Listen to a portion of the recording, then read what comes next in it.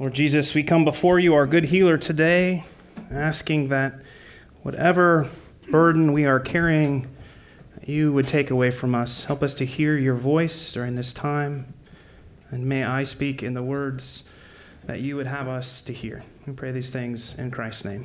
Amen. Amen. Please be seated.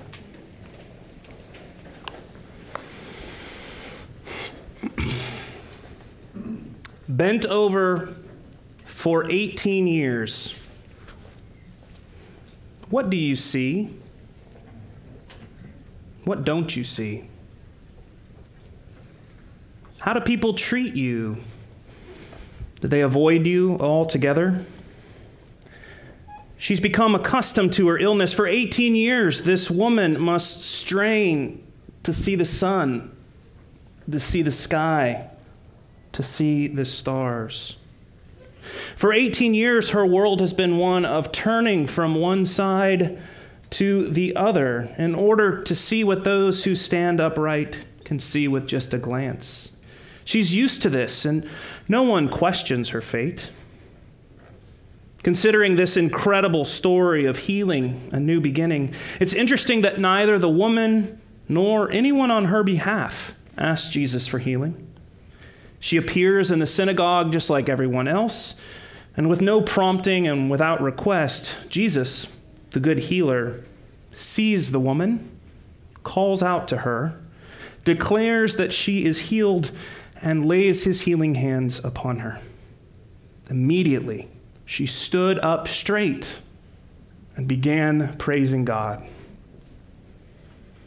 What happens to her upon her healing? How do things look from this new posture? The posture that you and I take for granted. How does her life radically change from that moment forward? Certainly, everything now is different. I wonder if you can imagine showing up for church one Sunday, say today, and through the power of God's grace, everything in your life becoming new. Now, Luke and the other gospel writers share numerous stories of Jesus' power to heal physical, emotional, and spiritual wounds. You see, they were convinced that God created everything good, and that Jesus' mission in the world as Savior and Messiah was to restore the entire person to right relationship with God.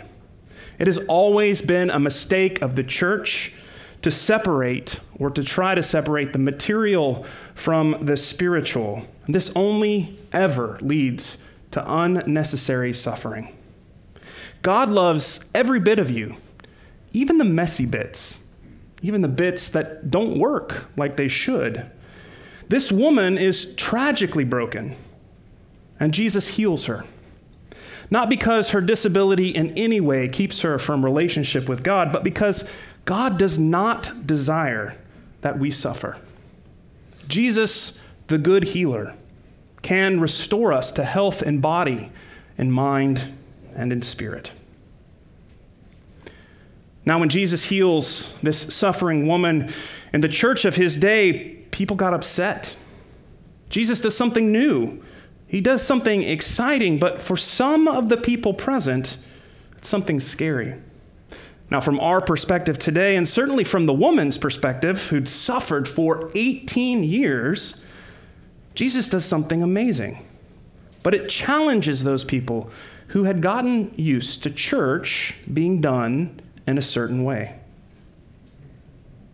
Now, after Jesus does this awesome and holy thing, he's forced to argue with the detractors about Sabbath law.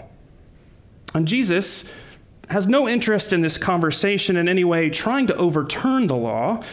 Rather, his interpretation was part of an ongoing debate about Sabbath law.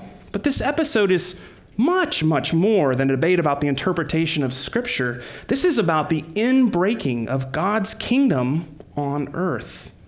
This is what God's kingdom is like. People are restored to wholeness and to health. Today, I wonder if you and I, like the bent-over woman, can see the world and our God from a fresh perspective. I wonder if we too can feel the overpowering love of God in our lives. God's love transforms us. God's love enables us to walk upright. God's love enables us to see the world through the lens of one who is saved and healed. I wonder if we can trust in the new things that God is doing even now, even if they're different, even if they're scary. When I was nearing my 6th birthday, I'd been ill all summer and finally got in to see my pediatrician. And immediately we were sent to the hospital. And after 7 IV attempts, they finally got one in. I remember being very upset that after all of that, my dinner was cold. I spent several days in the hospital in my hometown and eventually received a diagnosis. It seems that probably since my birth, my kidneys had been battling infections. And it took 6 years to figure this out. So by the time it was discovered, my kidneys were very poorly functioning and in really bad shape. Now, through the medical miracle of antibiotics and a surgical procedure, I've not had any kidney infections since that time. But you can imagine that each and every day of my childhood, I just went around like a normal kid, not knowing that I was nearing death closer and closer every day. You see, the woman who's been over for 18 years grew accustomed to her illness. I didn't even know I had one. Many of us are suffering from spiritual illnesses as well, and we've become accustomed to those illnesses, those things that cause us to suffer in our lives and in our faith. And yet in this church, we believe in healing. We believe in healing in body and mind and in spirit. We believe that in the praying and laying on of hands and anointing with oil that God shows up and healing happens. If any of you are struggling with an illness of body, of mind, or of spirit, or you know another person who might be, I want to invite you today to, after this service is over, to come forward, and Father Bob and I will be here to administer the sacrament of unction, to receive the anointing of oil and the laying on of hands. Join our prayer team after you receive communion and let them know how they can pray for you. Join us each Wednesday at 10 a.m. in the Bishop Moore Chapel when we have a service of healing, anointing, and Holy Eucharist. It's not always easy to admit that we are struggling with an illness, especially to those we might not know all that well. And especially if, like the woman in the story today, we've been struggling for a long time and have just grown used to having it. But God desires for all of God's children to be well, to be free from illness and pain. God wants each of us to be healthy in mind and body and spirit.